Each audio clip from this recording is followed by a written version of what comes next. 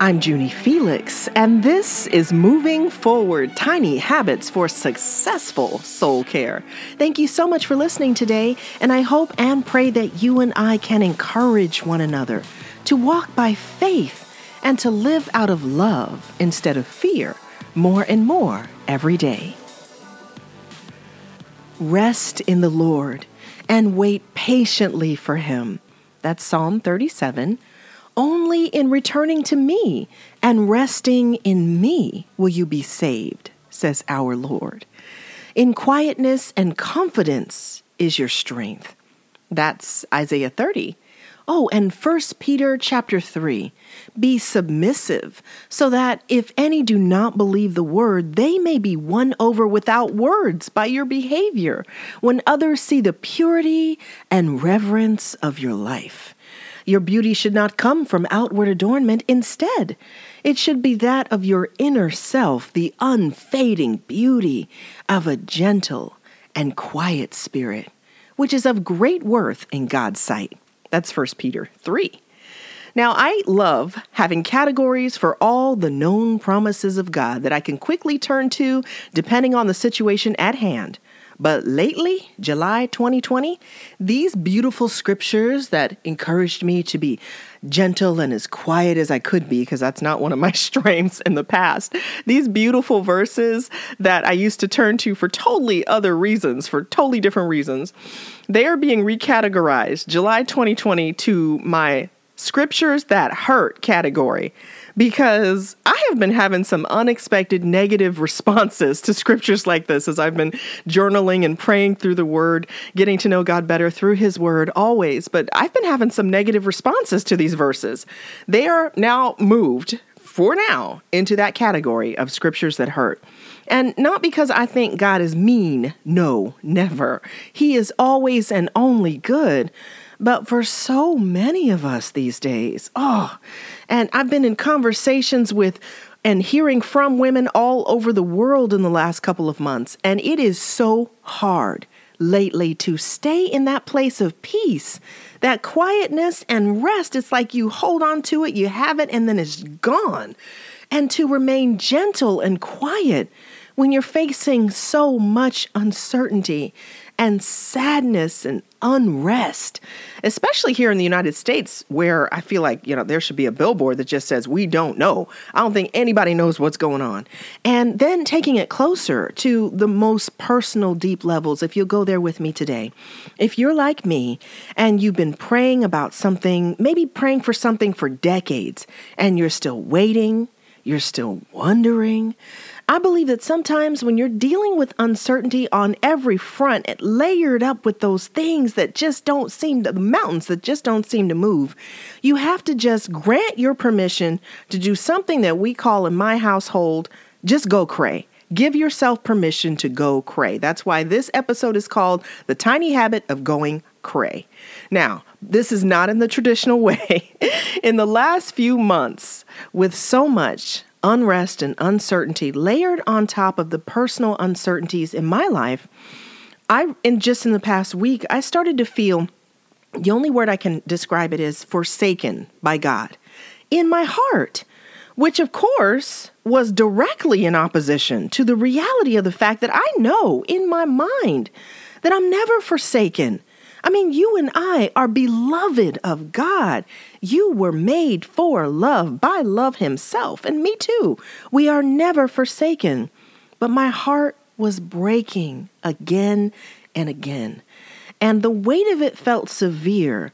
And these are the times where you really have to work hard with your tiny habits to respond in healthy ways and not unhealthy ways. And so I started asking God, what do I need to do to realign my heart and my mind and my body even? I mean, I was aching from heartbreak. And he answered me in a really curious way. He invited me to come away with him into the prayer closet, and he reminded me of the death of Lazarus, as we read about in John 11, specifically in verse 33. If you have your Bible, you're not driving, I encourage you to turn there now and look at John 11:33, because it says that Jesus saw Mary weeping, and the others who were with her wailing over the death of the one that they all loved. and the one who Jesus loved. I mean, Lazarus was very, very close with Jesus, and Jesus was deeply troubled. The scripture says he was crushed in his spirit. If you look at the word deeper in the original meaning, he was heartbroken. And I realized through this scripture and many others in that moment in the prayer closet, God reminded me to just go back through the verses, go back through the word. You'll recognize this is a cultural habit of people who are gathered together. They weep and they wail and they groan and they share that sorrow together. When one member of the community or the tribe or the family is heartbroken or in distress, there would be a collective wailing that took place. Sometimes for days on end, they would gather together and just wail and share the burden and share the sorrow. And so that morning in my prayer closet, God taught me to do this. I've never done this before, but he literally taught me how to just wail. And I cried and I groaned for all the hurt, for all the mothers who are weeping for their sons, weeping for their children, lost in the darkness of this world. All the wives who long to be cherished and treated as the treasures that they are, for everyone wondering how they might pay their rent, for my friends and my colleagues with loved ones in the hospital that might not come home, that they can't go and sit beside and sing to and hold their hands as they sleep and pray for recovery. They can't go see their loved ones in the hospital. And for all the first responders and the healthcare workers who are completely overwhelmed in every direction. And for those who are like one of my dearest friends who lost a loved one, he took his own life because of the stress caused by this pandemic. We really do have so much to just weep and wail about together. And my experience in the prayer closet that morning, I had to take a pillow. I had to wail into a pillow just in case, because I didn't want to scare my neighbors. They're selling their house and I didn't want their open house. So what is this wailing? So I took a pillow and I just wept and wailed. And within a few minutes, not long at all, it brought my heart and my mind to a place of release and back into alignment with our awesome God. I was able to just go cray, which in my household, that's what we call it. When you hit the prayer closet and you just go cry and pray and repeat. You get it? Go cray, cry, pray, just cry, pray, and repeat. And it's become one of my favorite tiny habits. Just go cray for as long as you need to. Cry out with those who weep and mourn. Cry out for yourself and the heartache that you're trying to process through. It's okay. Don't let anybody tell you it's not.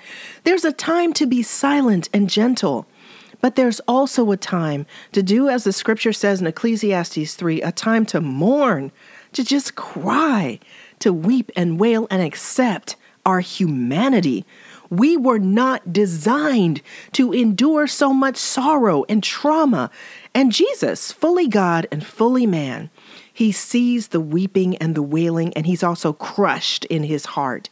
He joins in the weeping. He partners with us in that because it's part of our healing, and only God can heal a broken heart. And he knows we were designed to find our rest, our joy, our hope, and our healing in him. And just like Lazarus, the resurrection and the new life were on the way. But first, the tears. So I pray that today, if you need to, I pray that you'll just be gracious with yourself and give yourself permission to just go cray. Go cry, go pray, repeat. Don't suppress or oppress yourself anymore by not taking the time that you need to feel and process what you're going through. And if you're doing pretty good, even great, please reach out to someone that you know might be feeling forsaken. Reach out, listen, weep, and accept God's invitation to shine his love and his light and his hope today for his glory. Well, thank you again so much for listening, and I do invite you to stop by JuniFelix.com for a free download of one of my event bestsellers. It's The Gift of Sorrow. You'll also receive updates on the release of my upcoming project with my publisher, Nav Press. It's called Moving Forward, Tiny Habits That Lead from Trauma to Faith. And I also hope and pray that you will always remember to be brave, to be wise, to be present, to be mindful, to be faithful, and to be kind to yourself and others, because you are so loved.